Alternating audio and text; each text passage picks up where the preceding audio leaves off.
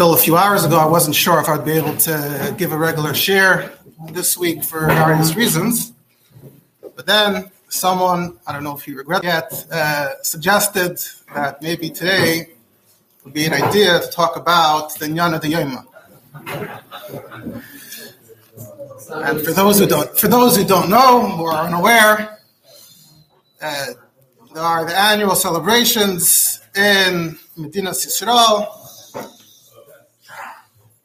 If you look it up actually on Wikipedia, a place like that, you'll see that even though everyone knows the date of Ha'ir, but those in Chutz La'aretz might not know that it's actually only marked on the day of Ha'ir if it falls out on Wednesday. It's the only Kvias in which they celebrate it on Ha'ir. Otherwise, if it's too close to Shabbos, the Datiyim were concerned about Chil Shabbos that could take place before or after. So it's either Muktim or Nicha, depending on the situation. In this case, it's Muktim to Thursday. So that's today. So I thought, after I heard the suggestion, I thought that was an idea. Al-Derech u'b'dugmas shir for Nittelnacht. And in that sense, also perhaps a bit less of a formal, not as formal of a halachic topic, but we'll try to, and of course, as a big, Zionism as a topic, of course, is probably way too big to encompass in any one shiur anyway, whether it's the halacha or the history. But I'll try to give a brief overview of the general topic, especially from the halachic perspective, and then especially from the perspective of the Rebbeim. And hopefully we'll be able to talk a little bit about one of the halachic topics. So before we begin, we have to define what is Zionism, what is Zionism in relation to the country, Medina Yisrael. So it's not so easy to define. And you also have to keep in mind, you have to differentiate between before the Medina was established and after the Medina was established, two very different scenarios and situations. So if we try, let's try some definitions. If we say that anyone who finds any significance, the fact that there's a Jewish country, an independent Jewish country today, that in and of itself has security. It's an issue of importance to us due to the safety of Jews, security, place for Jews to live. So if you give a definition that's that broad, so then the Rebbe and probably most Charedim are going to end up fitting into that category, into that definition, because that's how the Rebbe and most Charedim see it nowadays, that it is important that this country should be here and not be destroyed, and the Jews should be safe, and we essentially want the best for this country. We want the country to succeed and be okay. So we don't want that to be the definition of Tzionus, so we're going to have to reject that definition. If we define Tzionus as anyone who finds any religious significance in this country, of course, there are many anti-religious Zionists. If you're going to say that whoever finds Israel to be like a replacement instead of religion, of course, there are many religious Zionists. And B'chal, how do you, is it B'chal even, restricted to Eretz Yisrael? I mean, over 100 years ago, for a period of time, Herzl was looking into Uganda, right? There was the Uganda plan for a couple of years, where maybe all the Zionists are going to go to East Africa. I once saw someone online was writing, a whole alternative narrative, alternative version of history, and he was arguing that, Zionism has been around for 1,000 years, because according to him, anyone in the last 1,000 years, any Rav, any Jewish leader who did anything, who made a move to establish any Jewish settlement in the land of Eretz Yisrael, is by his definition a Zionist. So that includes, throughout history, different periods, different times. Anyone who, a lot of Rabbanim, a lot of leaders that were involved to some extent in some project of some sort, strengthening the Jewish community in Eretz Yisrael. So according to him, you have like 1,000 years of Tzionis, and then at the end, there's a little footnote at the end about some other people who also got involved. Who cares? We have very wealthy, rich history of Torahic Zionists. So obviously, that's not the definition we use either. So, for the sake of the discussion, the definition of Zionism before the country was established is anyone who saw establishing a state as a solution to the problems the Jews were facing in Europe or wherever they were. And as a result, some saw that as a replacement to religion, some came from the opposite direction. They saw this as emanating from their understanding of Yiddishkeit, and this is part of Yiddishkeit. But that's not relevant. The point was anyone who saw this as a solution, we need to work towards this. This is going to help us in, Jewish world, the Jewish needs, Jewish problems. As opposed to the more ancient approach, which was that we always want to have some kehilas going in Eretz Yisrael, for more ruchnistic reasons. It's important, there should be a Jewish presence. Usually the people who went there were considered to be on a higher level, a higher spiritual level. Individuals used to travel when they got older, and they wanted to retire in Eretz Yisrael. So, and often there wasn't really a financial, there wasn't much of an economic basis. It was often for hundreds of years supported by tzedakah in different ways. So that's the distinction between previous, we speak about the first Aliyah, the second Aliyah, you have the Hasidic Aliyah, the Talmidei Hagra. There's all kinds of movements to, groups of people who moved to Eretz Yisrael, and all kinds of kehilas that we know throughout the generations. But those were all coming from a more spiritual place, and there was no overall, agenda in terms of settling the land per se, as opposed to those who came along the last 150 years or so and said, we in Europe have a problem, or in terms of thinking you're bringing the Geula that way. When there's more of a cheshbon and a kavana that's coming from that kind of background, that's what we define as Zionism. Once the state was established, so then you had this big shift, big portion of the Haredi world, including the Rebbe, recognized that according to the current situation, once there is already a country, once there's a state, it's important that the country should be running as best as possible, and that's for the benefit of the Jews who live there and for their security, etc. And now, so Zionism has been almost redefined, that what's literal Zionism now? Someone who sees the Medina, Dafka, the country, not just land of Eretz Yisrael, because land of Eretz Yisrael, of course, has plenty of Makaitis in the Yiddishkeit, but whoever sees the state as sort of the center of his hashkafa. So either it's your replacement for religion, you're just a secular Zionist, you think that this is what Judaism is about, it's this country, or it's at the center of your religious understanding. So you have the religious Zionists who believe in the Medina as being very important, coming from a religious basis. Of course, it still remains somewhat complex, and of course, you always have the extreme, the rabid anti-Zionists who are screaming that all these Haredim are essentially still Zionim by the old definition. They're sort of continuing, the past in that sense. And also, their attitude towards Lubavitch and Haredim has to do also with the fight over Agudas Yisrael, which already was established in Europe.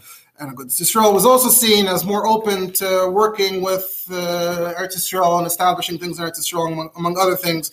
And back then already, the the Kanoim called them Agudistin. It was a negative,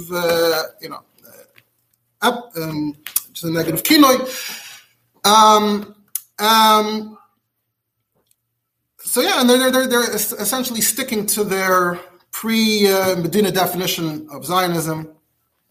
According to that, anyone who sees this Medina as important in any way, as solving any kind of problem, and we do. We see that it solves the problem now of where all these Jews going to go, what's going to happen if the Medina gets shut down tomorrow. It's going to be a big problem. So we see that as important. So by the old definition, which they still adhere to, that's all Zionism.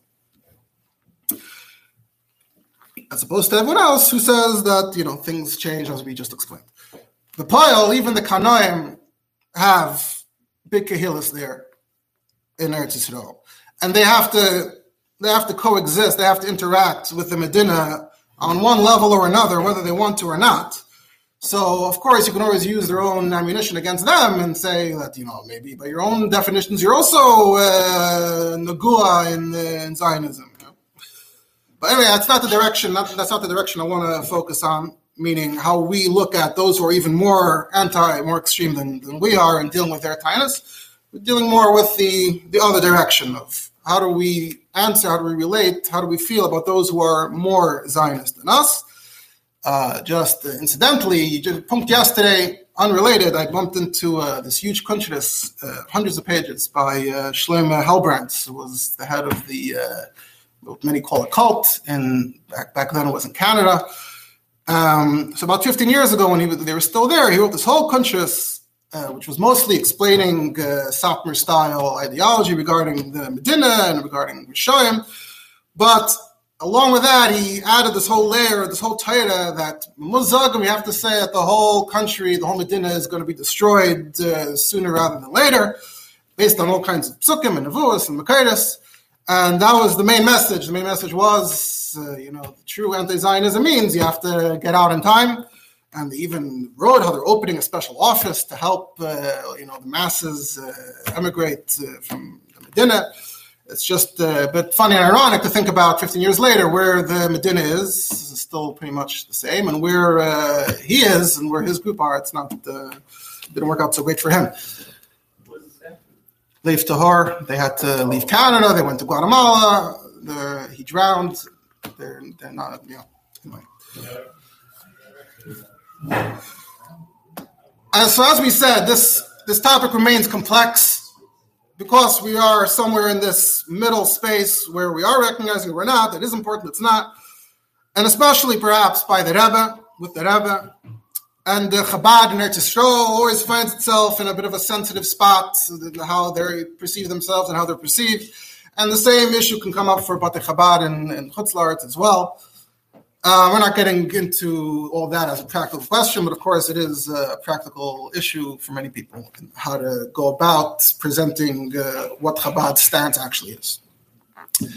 From a halachic perspective, if we're looking at halachic topics, so this issue includes, already starting before the country was established, you have the question of mitzvah yishuv haaretz, what importance, if any, is there to just moving to Eretz Yisrael and settling it as a mitzvah for its own sake. And then you have the question of the geula. On the one hand, is this how we bring the geula? That was the question then. Should we do this because we want to bring the geula and this is the way to do it? Or on the other hand, the counter-argument was, is b'chal an isser, you're not allowed to do anything that might be perceived as hastening the geula, the Gimel Shavuos, which is, you want to refer to that, that's in two words, the Gimel Shavuos. You have the question of his Gadus B'goyim, antagonizing the nations. You have his Chabrus L'Rishayim, interacting with those who aren't religious. And you have also technically more of a technical question, but also very much related, the question of speaking Hebrew, speaking Lashon HaKodesh, Ivrit. Once the state was established, so the question regarding the Geula changed a bit, morphed a bit, and now it's more like a retroactive question. Is what happened, is this the Geula or part of the Geula? Which is, by definition, when we speak about religious Zionists today, that's by definition how they see it. I don't know if there's a religious Zionist who doesn't see it that way as being part of the Geula somehow. I mean, literally, you see the Jews return, there's a state, it seems very much, if you take out the religious component, it seems very much like a form of Geula. So that's how they view it, and those who define themselves as being opposed to Zionism nowadays, and especially the Rebbe. So the main way to define yourself that way is by expressing your opposition to this detail, to this point, and in a certain sense, the Rebbe actually focused on this nonstop, in one variation or another, talking about what the Geula is, how the Geula should be according to the Rambam, according to Chassidus. Sometimes it's Mechlal Hein at Shemei Alav. The Rebbe is emphasizing the correct understanding so that you understand what's not. And sometimes it's also Befedish when the Rebbe felt the need. So that's the question as it exists now. And that's where the Rebbe's Shita fits in. There's also the additional question that we have, which is literally about this day. How do we look at this day from a halachic perspective? And before you even get to that, the question could also be like, who says this should be the day? It is, if you look at the timeline of events, hey, here is just one day in the middle, and that's the Declaration of Independence. But who says that, if we're celebrating a Ness, maybe we should celebrate when the war was over, or whenever the war took a turn and it was clear that things are going to be all right. So that's not even, before you even get to how to celebrate the day, the question should be which day. But, and if you are, and whatever the day is, should we mark it? How should we mark it? That's not necessarily, by definition, connected to a Geula question. It could just be Nissim B'zman Hazeh. How do we mark that or celebrate that? That's another question that only came into existence now. As to the other questions, there's still, to some extent, is the question of Yishuv Haaretz. If you're a Zionist, religious Zionist, that is also a very important argument, a very important component. That we have to live in Eretz Yisrael. Haredim generally are pretty apathetic to that argument. In terms of we have to settle the land, we either I as a person or we as a people have to settle the land. That's not usually the Haredi perspective. There is, of course, many Haredim who choose to live in Eretz Yisrael for many reasons, and there's always a stream of people going to Eretz Yisrael, but for other reasons, not defined by Yishuv Haaretz. And if there's no space in existing neighborhoods, then maybe they're even willing to live in what would be considered a new settlement, but only if it's just a technical problem of space. When it comes to the Rebbe, it's perhaps the most complex, because the Rebbe went even further when it comes to Yishuv Haaretz, and the Rebbe had very explicit support for settling the land of Eretz Yisrael for security reasons, but also the Rebbe would use this language that Eretz Yisrael belongs to the Yidden, so that's very adjacent, very similar to saying we need to settle Eretz Yisrael. But on the other hand, Chabad, ultimately the Rebbe does not support Aliyah as a concept, or that Chabad should have settle the settlements. We support the settlements, but not...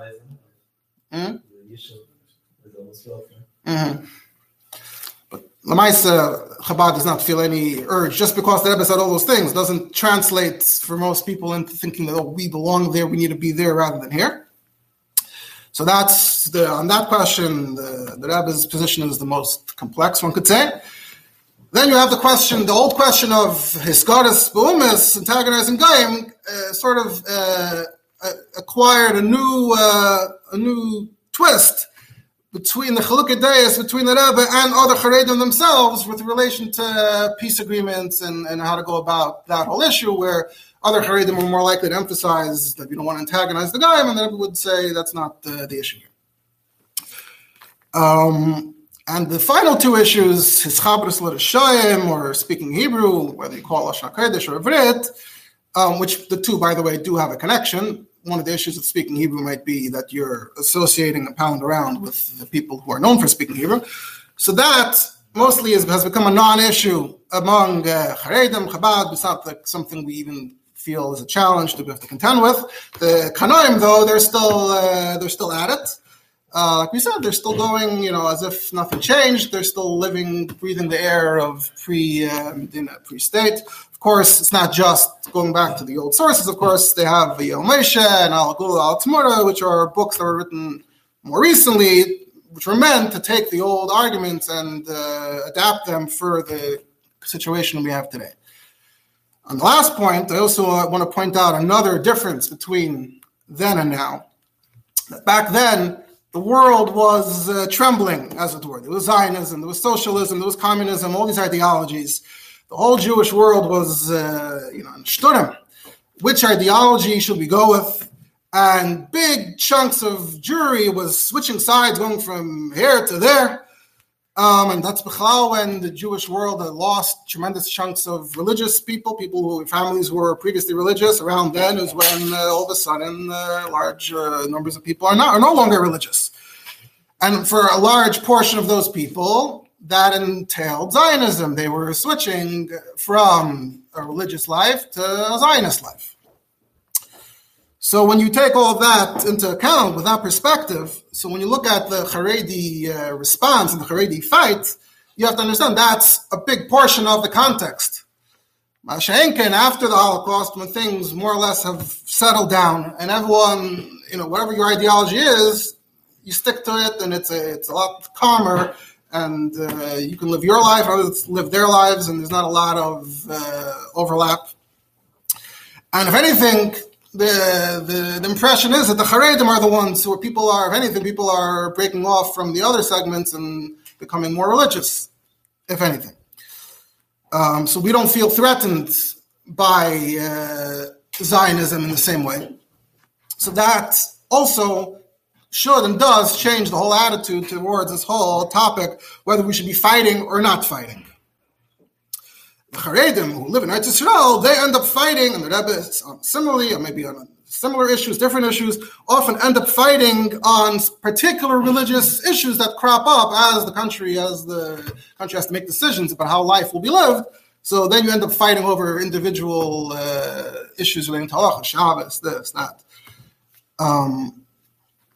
So that's why it makes sense that specific issues like Ischabris L'Shoim or speaking Hebrew, if the whole issue was that we're going to get too close, so according to the regular from perspective, that's not so much of a concern anymore.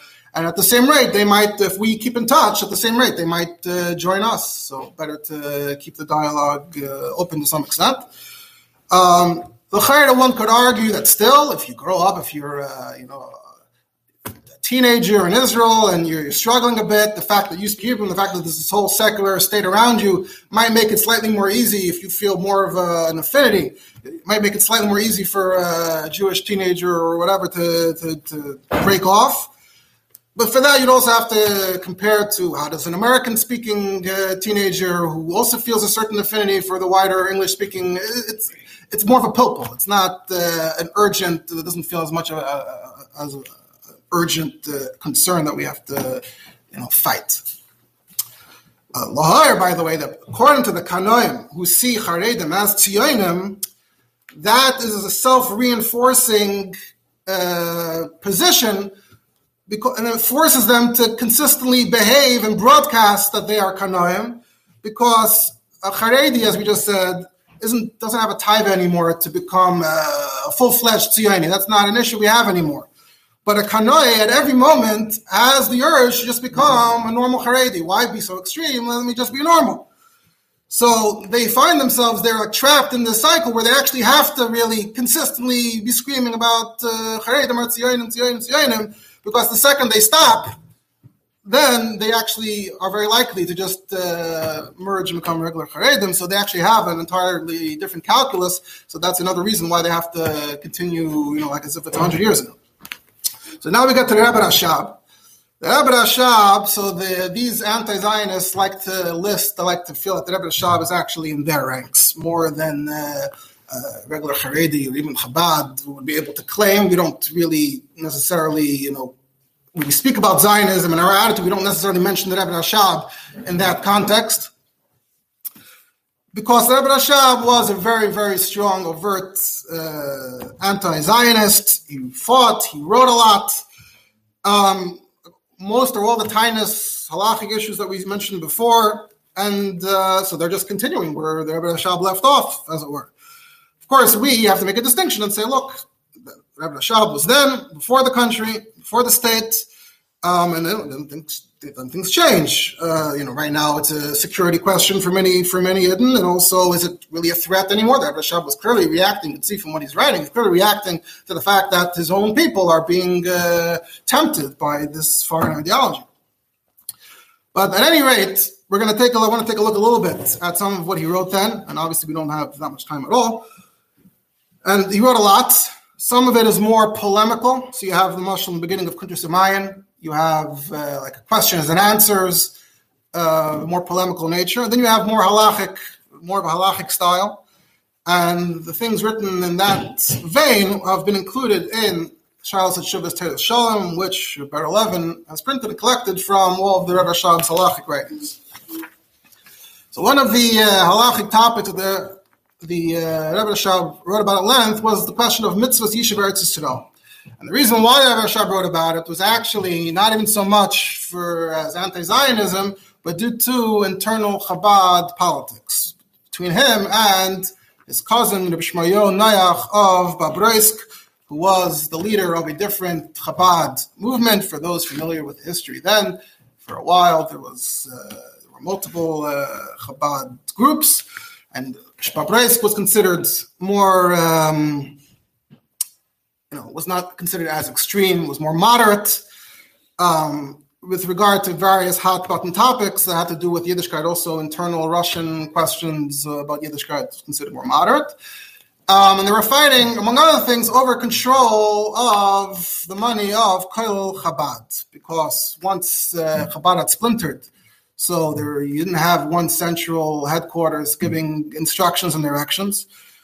So that was the situation they were in. Now there's a lot of history which is not relevant right now.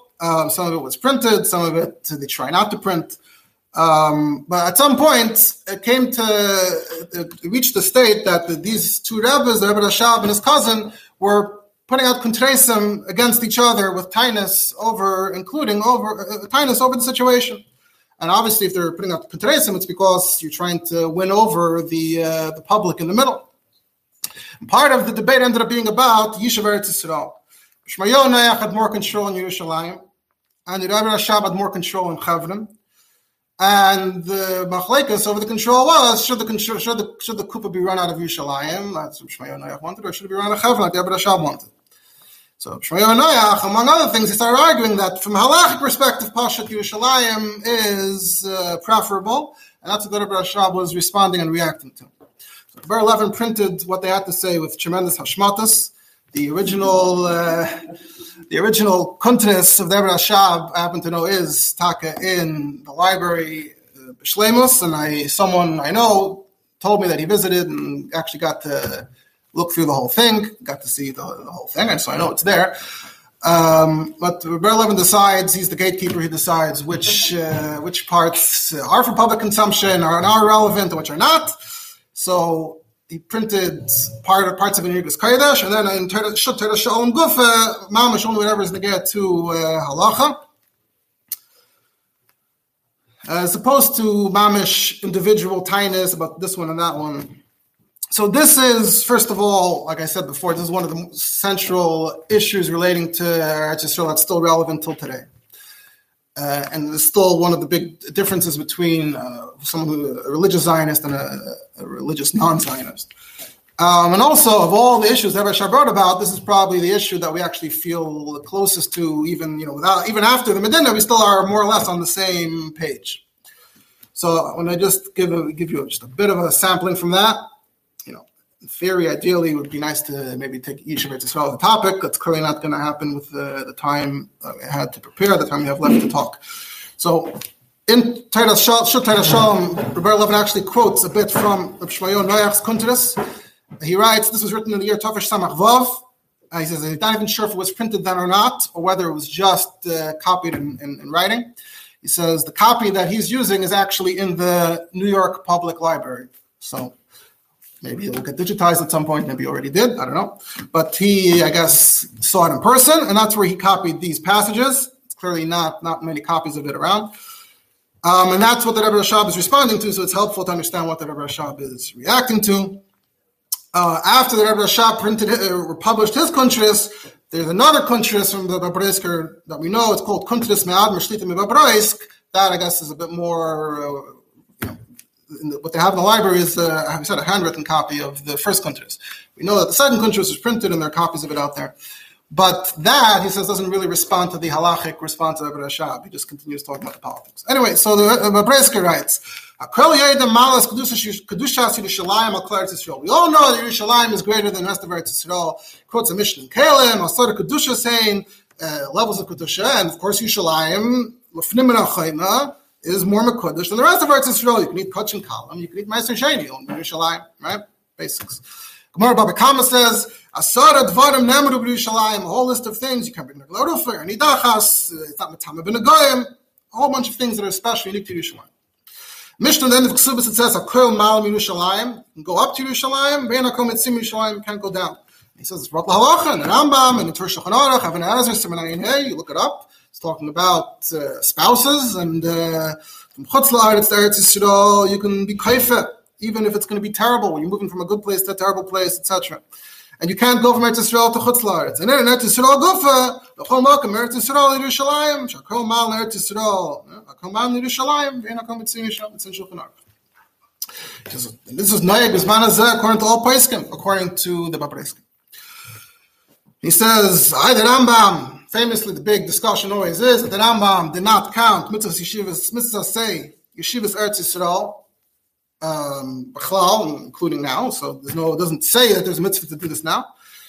But Mikol Makom, even the Rambam is made that the Kedusha is there. Because it says in Gemara Megillah, Kedushasa and Afilu Kshehem Shememim, especially Yerushalayim, Kimitziyah, Teitzei Torah, Dvar Hashem Yerushalayim. And technically it's the Kaviyas HaChadashim, the Ibur Shanim, it all comes from Yerushalayim.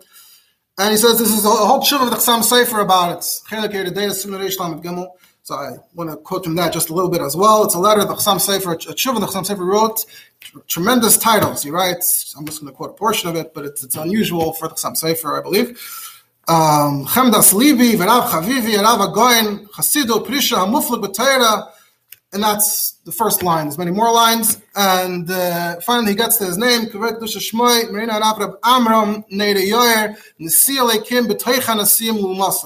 Amram that the Chassam Sofer is writing to? So there's actually, someone actually wrote a book of all the Ishim that are written about in the Chivach Chassam Sofer, because he wrote to so many people and they're all important for the history of Jewry in those places at that time. So it's Reb Amram Rosenbaum, otherwise known as Reb Amram Chasida. He was born in Hungary in Tafkuf Nun, which is 1790. And he was a Talmud of Mordechai Bennett, and he made Aliyah to Eretz Yisrael in Tafkuf Pei Vav, which is 1826. According to the source I was looking at, we know he lived in Tzvas, and that's what the letter is about. That the Chassam Sofer was pushing him to move to Yerushalayim, and he stayed in Tzvas. Now, who was in Tzvas then? So I didn't investigate too much, but the source that I was looking at said that he was in Tzvas, he was leading the Chassidim in Tzvas. So that's an interesting connection, the whole question of the Chassam Sofer and Chassidim, and you see how close, from the language of the Chassam Sofer, you see that the Imam should consider him a friend. When he passed away shortly thereafter, at the age of 40, there's a beautiful hesped the Chassam Sofer gave. And in there also, the Chassam Sofer mentions, he was on the way to Yerushalayim, he never made it. Obviously, he lived for 4 years in Tzvas, so on the way is, not literal here, but apparently he told the Chassam Sofer, ultimately he was aiming to get... So Chassam Sofer wrote to him that Kol Mal in Yerushalayim, Kedushas HaMakom, HaMikdash never goes away, and whoever's around there, so that means you're closer to the Eibishter. I'm not talking about mitzvahs atzluyas ba'aretz. I'm not talking about that. Forget, you want to say that it's all batal b'zman hazeh, so Ibazai is not best, because the big discussion is also about Reb Chaim. Reb Chaim Kohen, who run in Teisus and Ksubis, says that you shouldn't make Aliyah to Eretz Yisrael because you can't keep the mitzvahs in Eretz Yisrael. It's too tricky. He says, no, if you say that all the mitzvahs are batal b'chlal, so then Mamela is not gringer to go to Eretz Yisrael. Not a problem. You always have the Kedushas basically Kim, V'zeh Shara Shemayim. We're not getting into going out to the Har HaBayis. But if the Shara Shemayim is there, so then you want to be there. And even before the land became holy, by Yeshua and Ezra, so the Kedusha of this place is not relevant, it's not totally in Churban, no Churban, Binyan, no Binyan. There's a vart, he says, Agav, I'll tell you a vart from my Rebbe, Ibn Hassan Adler, that there's a Taisvis and a Avodah Zarah that says, the Gemara says that every mountain in Eretz Yisrael was worshipped for Avodah Zarah. So, if Taisvis is Eibazoi, how did they build the Beis HaMikdash? Taisvis says there must have been a Navi. So he says, when Hassan Adler explained, there's a medrash that says, V'yaris ha'makim merachik, that when Avram saw it, it was still a valley, and not a har. And he said, In k'vayda shlomah lishkan be'emek. So that day it became a har. He says, so Hassan Adler said, Ebazoi, all the Avodah Zarah that the Gemara is talking about was before Avram Avinu. They worshipped all the mountains, but Hamariyah wasn't a mountain yet, so they couldn't have worshipped that mountain. Then, once it became a mountain, then already Hashem gave Avram Avinu Eretz Yisrael. So they don't have the power to ask for something that doesn't belong to them. It's Avram Avinu's already. So that's how he was masber. And then Mameli, he didn't know. If he doesn't know, it came time to build this mikdash. He knew what the Gemara says, you can't build in any mountain. He didn't know what to do. And then a Navi came and said, this is the mountain, that's Avram Avinu. That's the word from Hassan Adler. He quotes also from Chassid Lavram, the Bechidah's grandfather, Avram Azulai. He talks about Al Pi Kabbalah, the significance of the Shara Shemayim and how it works. And then some sefer famously veers off into the question of Lag BaOmer. He says, I know on Lag BaOmer people go to Tzfas, that place, in that direction on Lag BaOmer. And I'm sure they mean well. So he throws in also Vidilukoi. You're throwing, you're lighting Natus, so Vidilukoi Le'ava. But he says, I personally am opposed to this whole Lag BaOmer thing. First of all, he has a whole issue with making Yom Tov Bisman Hazeh. So it's a whole issue that you're not to be Meisif another one. And he says, I already had a whole pilpul to be Masber, how in Frankfurt, they talk ahead, Purim Frankfurt, and Chaf Adar Av. I think that's the story of Vincent Fettmilch, that whole history for those familiar. He also mentions that you Mitzrayim, he says it's Chaf Gimel Adar, Purim Mitzrayim, Purim Kahir, that they were, the whole story, it's in Shmuzim with Kinder, you can look it up. So, how to explain that, but here the Chal has an issue with that. He says, P. Nister and Siddur Yaakov Emden is a Nister, Hoyd Shabahoyd. He says, Oy Bazoy, I have my own opinion about that, and he gives a whole counter argument of Pi Kabbalah. He says, actually, I have my own theory that if you make the Cheshbon, it comes Toyes, Lag BaOmer was when the Mon fell. The first day, if you make a Cheshbon, when they left Mitzrayim, Toyes was Yud Chasir, Lag BaOmer. But that's not what anyone says anywhere, so that's not the basis for any practice. I'm not sure if this whole thing is okay. And anyway, you're leaving Yerushalayim. It's related to this issue that they're leaving Yerushalayim. And so he says, in Yurab Amram, you try to defend it. So he's basically taining Zech to the Amram, why he's not going to Yerushalayim. So he's taining Zech, and he says that you brought a tshuva. Okay, we don't have time for that. Fine. Anyway, so he says, Morev Kedushasa, Yerushalayim is B'chal Mikdash. He quotes, that's back to Babreska. Babreska says it's B'chal Mikdash. Kachin Kalim, I say Shainim, you say Yerushalayim, Beis Mikdash, B'simchas Olam. You have to build it first. Then he goes into the history. He says that the reason why Chabad didn't settle in Yerushalayim is partially practically they weren't able to repent to the tops because Chabad, Yerushalayim wasn't an option. So they ended up in different places. Tveria, Tzfas.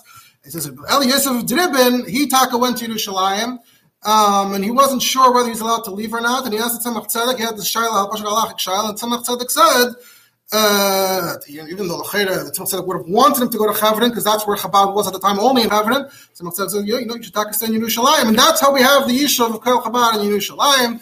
And even, David started off in Chavrin, but then you end up in Yerushalayim. So that was his taina. So we don't really have the time to get much into it. But the Cholos, the Rebbe Rashab, first of all, starts off very sarcastically. Chiddush Torah me'iti teitze. He found, Esther Kedushas, Yerushalayim, wow, very, very special. You found these Mekayras. You found Yerushalayim Mircha in the Siddur, and you found the Bnei Yerushalayim Mircha in benching. Megala, Razin, Tmirim, Dvarim, Nefloim, Ashlei Shmat, and Reizim, Elam. Wow, thank you. He quotes the Chassam Sefer, very nice, you know how to copy and paste. Miya Yeshua Yedam, Malach Tvishas Yerushalayim. Everyone, of course, we love Yerushalayim, but the Rebbe Sham's big taina is that Yerushalayim right now is the most secular city in Eretz Yisrael. So that's where the Bati Sefer are, the bibliothekas, all of these things. So if you go to Kushasa, go to Churbana, and Mamela, where's a better place for a Yid to be right now? In Yerushalayim or Chavrin? Chavrin right now, there's still nothing. It was a backwater, so there's also nothing going on secular-wise. So there's no Mesisim and Medichim over there. So Mamela, if Yerushalayim is more Mekudesh, but right now, Kedushas HaMakom is Yosef B'Chavin B'Yerushalayim, because the Retama is Haaretz. And then he goes off into, he says, the Rabbeim, Dafka Chavin, you're wrong. They could have gone to Yerushalayim, but they went to Chavin and Dafka. And probably because they knew the future. They knew that Yerushalayim is going to be corrupted and Chavin is going to remain good. And then he gets off into the whole Yishuv Eretz Yisrael, and he tines tremendous arichas that no halacha l'maisa